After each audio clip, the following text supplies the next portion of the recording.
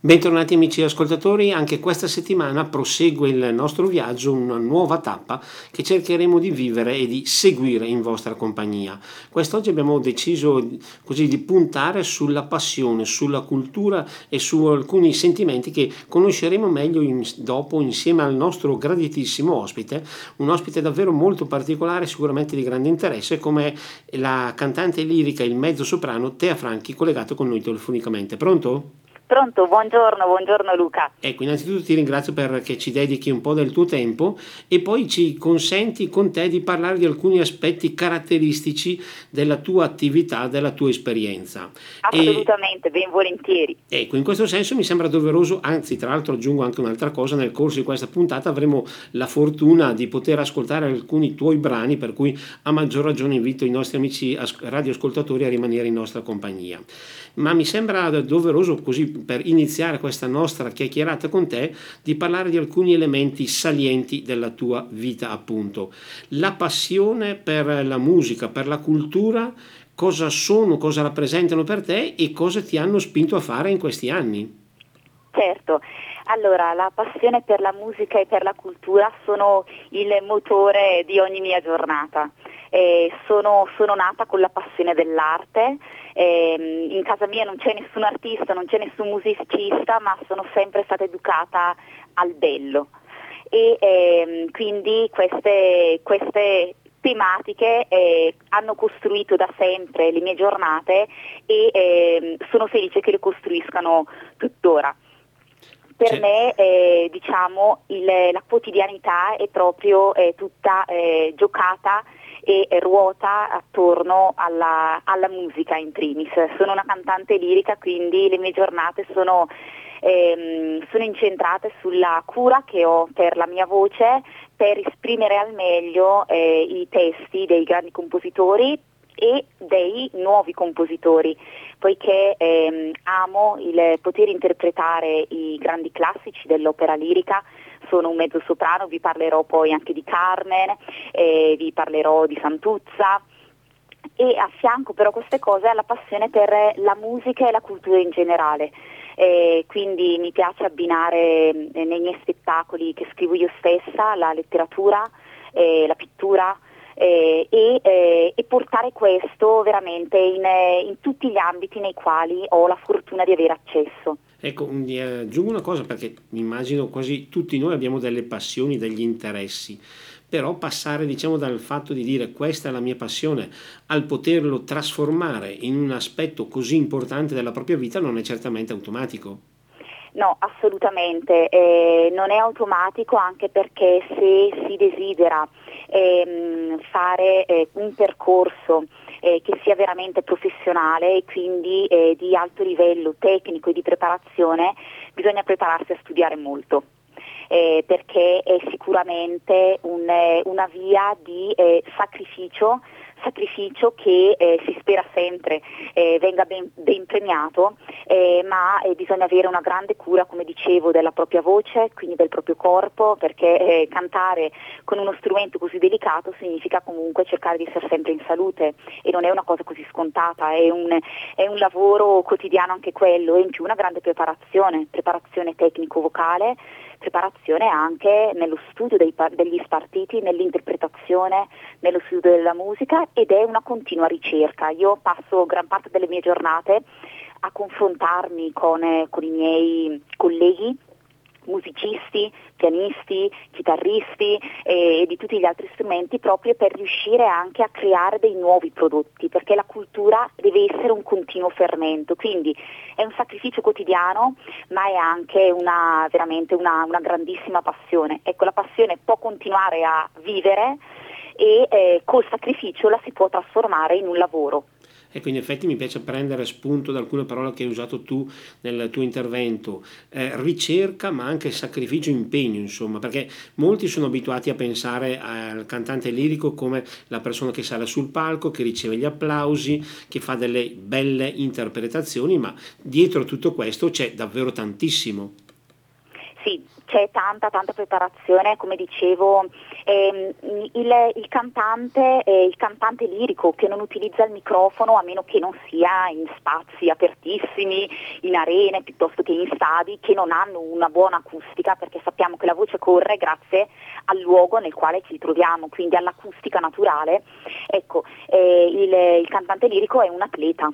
È un atleta e è come se fosse uno sport estremo il canto lirico, quindi bisogna avere un corpo molto in forma per riuscire a reggere recite lunghissime sotto i riflettori, col caldo estivo, e per riuscire a dare sempre il meglio di se stessi al pubblico. Quindi è un lavoro che richiede anche tanta umiltà, perché siamo tutti fragili e dobbiamo veramente fare tanto lavoro per riuscire ad essere i professionisti che desideriamo. Ecco, quindi assolutamente si ricevono gli applausi, e sottolineo, gli applausi dovrebbero essere sempre meritati. Purtroppo non è sempre così. A tal proposito una curiosità, ma quando è nata in te questa idea, questa consapevolezza di poter dire io posso fare della mia passione per la musica, per il canto lirico, la mia professione?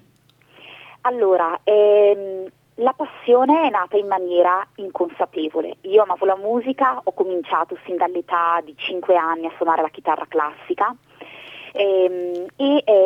cantavo sempre, non solo opera, quindi grazie alla spinta, allo stimolo che mi hanno dato comunque la mia famiglia, i miei compagni di liceo, ho cominciato ad affrontare questo percorso. Poi ho cominciato a capire, io sono laureata anche in lettere classiche, ho cominciato a capire che, io ho fatto il liceo classico Arnaldo a Brescia e per me sono dei punti fondamentali, come appunto l'università di lettere classiche degli studi di Milano, sono dei punti salienti per la mia formazione non solo di persona ma anche di cantante. Diciamo che questo spiraglio di poter fare della mia passione per la musica la mia professione è stata una scelta che è stata dettata dal fatto che io amavo la cultura in generale, io amavo studiare i grandi classici latini e greci, ma avevo bisogno di trasmettere qualcosa attraverso la mia voce. Non è scritto che di questa passione poi si possa vivere. È un percorso nel quale bisogna mettersi in gioco in nome proprio dell'amore che ci porta avanti. E quindi è stato una sfida.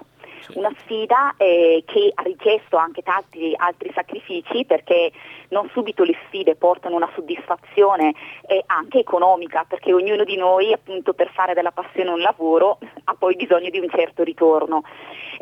Però ripeto, all'inizio bisogna crederci tanto e continuare a crederci, perché soprattutto come ci insegna questo momento storico non è sempre facile portare avanti la propria professionalità. Certo, senza dubbio. Noi a proposito di professionalità e di credere in quello che tu ci stai raccontando e confidando, direi subito proprio di metterti alla prova passando il primo spazio musicale, perché quest'oggi, come dicevo in precedenza, abbiamo la possibilità di sentire la tua voce. E ci puoi già dire quale sarà il brano o lasciamo la sorpresa alla nostra regia? Allora direi che lasciamo la sorpresa alla nostra regia, agli spettatori, e poi vi parlerò in particolare di un brano che ascolteremo. Perfetto, quindi a questo punto dalla parola al canto di Tea Franchi. E torniamo in diretta dopo questo splendido spazio musicale. Devo dire davvero, Tea, ti devo fare i miei complimenti, il mio applauso, perché sinceramente ci è venuta anche qui nella nostra regia davvero il brivido per sentire come sei riuscita a cantare in questa situazione. Questo mi fa anche annotare una cosa: la qualità. L'hai sfiorato tu prima questo tasto, tutti noi pensiamo che la qualità, in questo caso le tue abilità canore, dovrebbero quindi essere sempre premiate, però tu stessa mi insegni che purtroppo anche nel mondo della canzone non sempre si parla di meritocrazia. Assolutamente, Luca, il mondo dell'arte e in particolare il mondo del canto lirico e della musica sono mondo dello spettacolo, con tutti i pro e tutti i contro, e purtroppo soprattutto in questo momento storico, io trovo, e non solo io, e tanti altri miei colleghi, troviamo che la qualità la qualità che è data da un dono di natura, indubbiamente, la qualità vocale, ma che, come ho già detto, richiede tanto studio e tanto sacrificio, non è la prima cosa premiata. Purtroppo al giorno d'oggi vediamo anche, purtroppo grazie ai talent show, viene premiata in tanti casi, ahimè, più che la bravura, il fenomeno mediatico. E questa cosa va veramente a discapito di chi ha tutte le qualità per dare un prodotto da professionista. Questo purtroppo è da notare e questo porta a un deterioramento anche della capacità di chi ascolta di formarsi un orecchio in grado di riconoscere ciò che è bello perché è valido, perché è veramente ben fatto, da ciò che invece tocca al momento e poi sarà caduto nel dimenticatoio, perché, ripeto, è un fenomeno mediatico, si punta tanto su alcuni aspetti che, ripeto, non sono la grande competenza. Certo, in effetti, rimanendo proprio collegato a quello che tu stai dicendo adesso, tra l'altro, su questi discorsi di, non so, i vari talent e compagnia bella così, sembra che personaggi che escono dal nulla si pongono al centro dell'attenzione solo perché fanno qualche sciocchezzuola più o meno eclatante davanti a un video, a uno schermo e così via, e dopo subito vengono lanciati in orbita. Mi sembra che questo, come dicevi tu, non è il percorso che uno deve fare per affinare le sue qualità con sacrificio, con impegno e con volontà. Qui invece No. purtroppo si premia quasi quasi la strafottenza, oppure altre cose che non voglio neanche citare, ovviamente. Sì, assolutamente, perché poi calcoliamo che alla fine queste meteore poi spariscono nell'universo come attratte da un buco nero, e ci insegnano invece i grandi del passato che quando uno ha una seria competenza, i grandi del passato, io parlo perché questa è la mia passione, non è solo l'opera lirica. Io nasco come cantante lirica, sono cantante lirica nel profondo del mio cuore, ma io voglio mettere a contatto con la musica lirica le persone che non la conoscono e voglio reinterpretare i grandi classici della canzone rock, pop, disco music, per riuscire ad avvicinare le altre generazioni che questa musica non la conoscono, quindi il mio amore per la musica in generale, quindi far passare questo messaggio. E ci insegnano i grandi della musica lirica, i grandi della musica pop, i grandi della musica rock, che quando il prodotto è veramente di qualità, perché c'è una costruzione forte dietro, il prodotto rimane per sempre, certo. Non svanisce dopo quei 2 o 3 mesi di gran tam sui social. Ecco, a questo proposito, sempre per continuare questa nostra chiacchierata, questo amore, questo messaggio che tu coltivi appunto nel tuo cuore, non è mai venuto meno, non sono mai venuti meno di fronte a tutte queste, chiamiamole anche ingiustizie che possiamo vedere, o questi ostacoli che dicevo prima, si premia non la qualità, si premia solo l'evidenza e magari anche questo effetto social.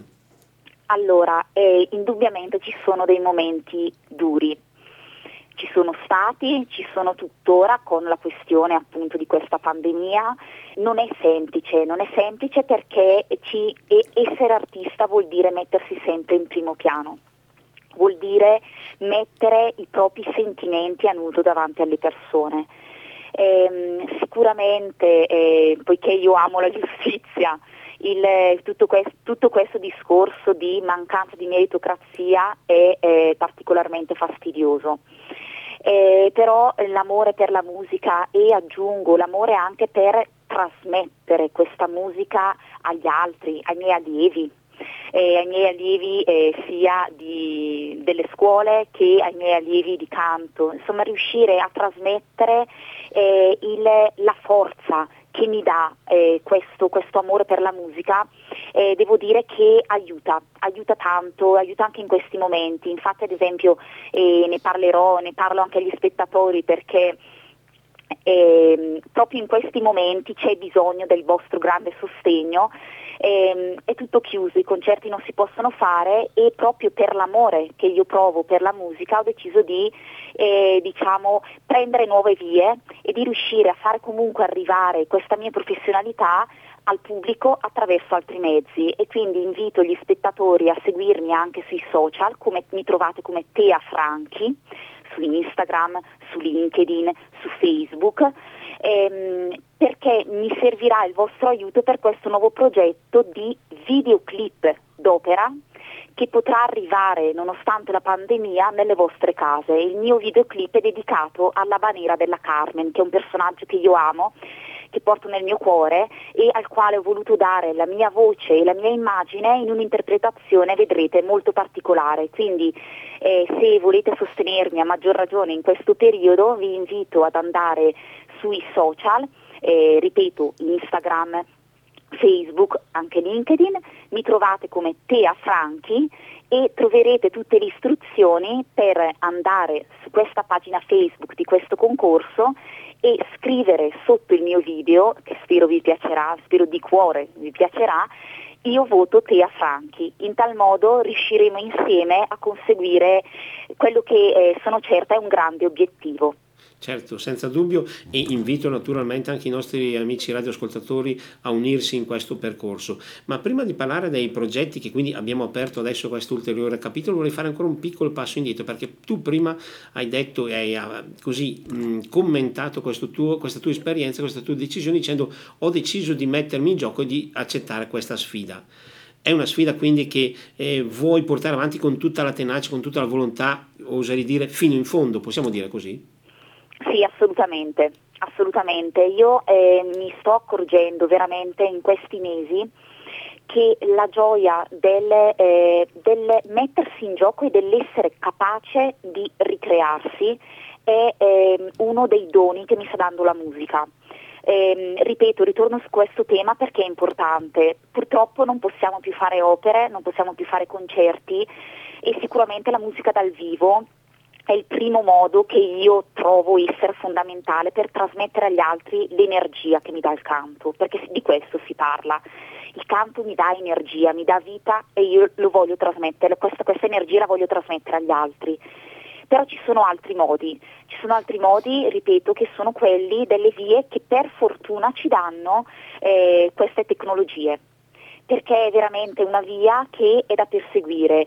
Io ho deciso di perseguirla fino in fondo, ho deciso che anche se era lontana dalla mia idea di salire su un palcoscenico e di cantarmi una bella Carmen piuttosto che una bella cavalleria rusticana, cose che spero comunque avvengano a breve, ma a fianco c'è un altro mondo, e questa situazione personalmente mi ha dato il via, il là, visto che siamo in musica, per seguire, come hai detto tu Luca, fino in fondo questa via e per sostenere fino in fondo questa sfida.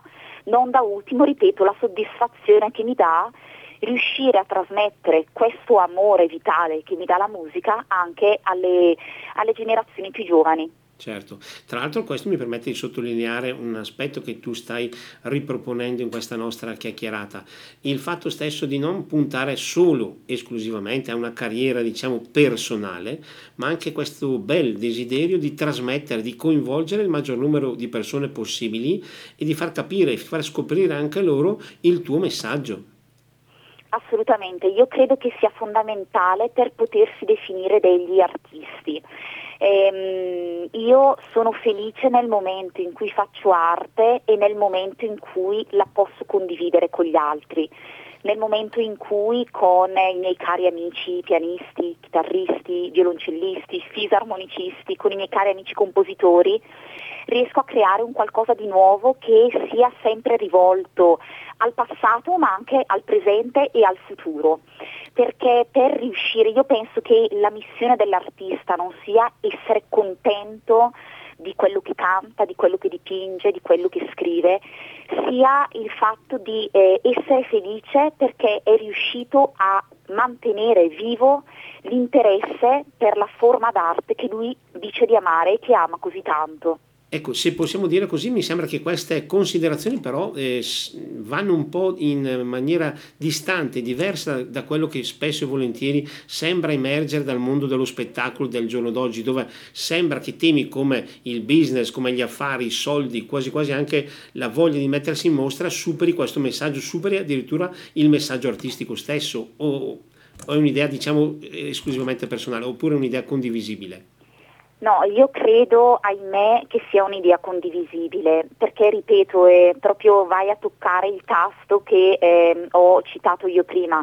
Il mondo, io parlo del mondo della musica, comunque il mondo dell'arte è il mondo dello spettacolo ormai e purtroppo gira secondo le dinamiche del mondo dello spettacolo e per quello che dicevo non si premia più la grande qualità, la grande competenza, si premia invece l'effetto mediatico.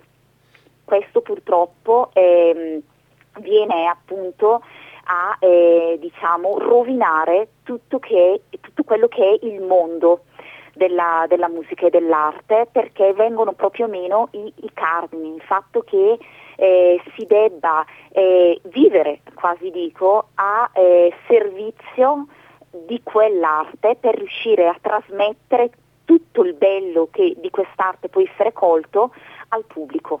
Certo. Che è la cosa che dovrebbe rimanere sempre l'unico fondamento. Dovrebbe rimanere costantemente in primo piano, ma purtroppo, come dicevamo prima, troppo spesso ci sono o delle scorciatoie o delle strade diverse che purtroppo mettono un po' in gioco tutto questo. Ma noi invece, proprio per confermare questa nostra attenzione alla qualità, alla volontà di premiare chi si impegna e chi davvero fa il suo massimo per questa realtà, per la musica, per la cultura, vogliamo ancora restituire proprio la parola a Tea Franchi come cantante lirica. Quindi adesso restituiamo la parola alla regia per seguire un altro pezzo che tu ci presenti e dopo proseguiremo questa nostra chiacchierata. E torniamo in diretta. Ancora una volta concedimi un bel applauso per te, Tea, perché davvero abbiamo confermato che quello che abbiamo detto finora non erano solo parole di circostanza oppure per amicizia, ma una qualità che c'è. Ma approfittando anche di quello che abbiamo appena sentito, vorrei chiederti una cosa. Adesso abbiamo già accennato un po' su quelli che possono essere i tuoi progetti per il futuro, ma un po' diciamo le tue, o meglio, lo sguardo con il quale tu guardi in avanti, qual è? Il pensiero con il quale tu guardi in avanti?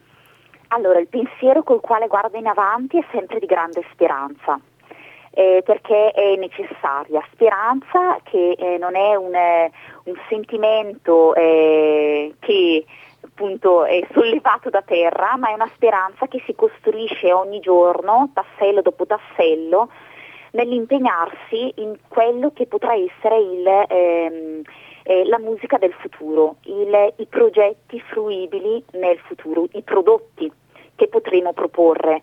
È per quello che in questo momento sto lavorando tanto a produzioni discografiche, quindi a registrazioni in sala di studio, a sperimentazioni con altri musicisti, con compositori, per riuscire appunto a solcare e ad immetterci nel mercato che è quello del digitale. Quindi c'è la prospettiva di aprirmi ad ulteriori forme di musica, poiché io sono una sperimentatrice di natura e quindi mi piace veramente riuscire a prestare la mia voce a tante forme di canto, perché penso che sia un arricchimento infinito, e ad affrontare anche il discorso del videoclip, dell'immagine da abbinare alla musica, che non deve essere, secondo me, un videoclip statico, legato solo ed esclusivamente al passato, ma bisogna utilizzare l'immagine nella nuova direzione che è quella propria anche delle generazioni più giovani. Bisogna imparare anche dalle generazioni più giovani a capire quale può essere la strada per riuscire a coinvolgerle. Io sono convinta di questo e a fianco sicuramente continuano i progetti, sperando in una apertura prossima, per portare questi progetti, per trasportarli anche in concerti live. Certo, tra l'altro vorrei proprio far capire a chi ci ascolta per davvero presentare proprio Tea Franchi in tutta la sua totalità, tu non ti limiti a, appunto come dicevamo prima, andare su un palco a interpretare un brano, ma studi e presenti anche un programma, cioè o meglio una serata, iniziative proprio tue con tematiche che proprio tu stessa studi e racconti. Esatto, esatto. Io ho appunto questa passione per la cultura in generale che mi viene dal liceo classico e mi viene dall'università di lettere classiche. Questa passione ho desiderato diciamo, affiancarla alla mia voce, perché penso che il prodotto artistico debba essere un prodotto che abbracci varie arti, e ci sono convinta di questa cosa. E ho avuto ad esempio la fortuna di poter scrivere un mio spettacolo ad esempio per alcune sezioni alpine che festeggiavano il loro anniversario, e quindi ho fatto uno spettacolo incentrato sulle due guerre mondiali e sui nostri alpini dispersi a Nikolajevka, piuttosto che ho avuto la fortuna di scrivere un omaggio alla grande canzone tradizionale napoletana che io porto nel cuore, che è stata cantata da grandissimi scrittori come Goethe, piuttosto che Nietzsche. Quindi ecco, io cerco di dare voce non solo alla mia voce, ma anche all'amore che ho per la cultura, scrivendo di mio pugno questi spettacoli e cercando così di coinvolgere le persone sotto più fronti, per dare un prodotto che possa essere veramente un segno che rimanga poi nella mente delle persone, che possono essere anche guidate. Ad esempio, io ho scritto degli spettacoli, porto in giro uno spettacolo sulle eroine dell'opera lirica, durante il quale io vado anche a spiegare il perché quel personaggio è in quel modo e perché è ancora così attuale e ancora così vicino a noi, in modo tale, anche faccio questo esempio per far capire che anche chi non è un profondo conoscitore dell'opera avrà così gli strumenti per riuscire a capire e magari, chissà, ad amare questo genere che finora gli è stato quasi estraneo o poco conosciuto. Ecco, mi riallaccio a un'altra parola che tu hai appena usato, amare questo genere. E il tuo, come abbiamo visto, è un messaggio, è anche un racconto importante, approfondito, attento di tutta questa realtà. Non hai un po' il timore che in una società come la nostra, che spesso viene definita come troppo frettolosa, frenetica, anche distratta e un po' superficiale a volte, questo messaggio possa far fatica ad attecchire, a venire captato, proprio conosciuto dalle persone? È sempre un rischio, però io sento che è la mia missione e quindi io la porto avanti, anche perché ho la fortuna di aver già toccato con mano in questi pochi anni nei quali ho deciso di essere portavoce di me stessa, e quindi portavoce non solo dell'opera lirica confezionata, ma portavoce proprio di un messaggio culturale. Ecco, ho già avuto la fortuna di poter toccare con mano che questo messaggio arriva, certo bisognerà magari insistere in alcuni casi, ma se si propone in un determinato modo questo messaggio, questo attecchirà. Ho avuto per fortuna degli ottimi segnali anche nelle generazioni giovanissime, già alle scuole elementari. Ecco, tra l'altro a questo proposito vorrei ricollegarmi aggiungendo il fatto del tuo impegno anche come insegnante, quindi hai la possibilità di avere sotto mano quelli che potrebbero essere le generazioni del futuro e trasmettere a loro questa stessa passione. Indubbiamente, per me è stato un grande regalo di quest'anno. Insegno già da tanti anni in diverse accademie campo lirico, dai più giovani alle persone, agli appassionati più in là negli anni. Insegno anche a dei cori, quindi questa possibilità di trasmettere la passione per la musica a chi decideva di iniziare un percorso amatoriale o professionale l'ho già da diversi anni. Da quest'anno ho avuto anche la grandissima fortuna di poter diventare l'insegnante scolastica di ragazzi di scuole elementari e medie, e devo dire che questo è stato per me un dono inaspettato, perché ho trovato dei ragazzini disposti ad ascoltare e entusiasmati dall'entusiasmo che io stessa provo. Quindi è una frase che mi viene detta dai miei alunni, ma da tutte le persone che mi conoscono, mi dicono: quando parli della musica i tuoi occhi trasmettono amore.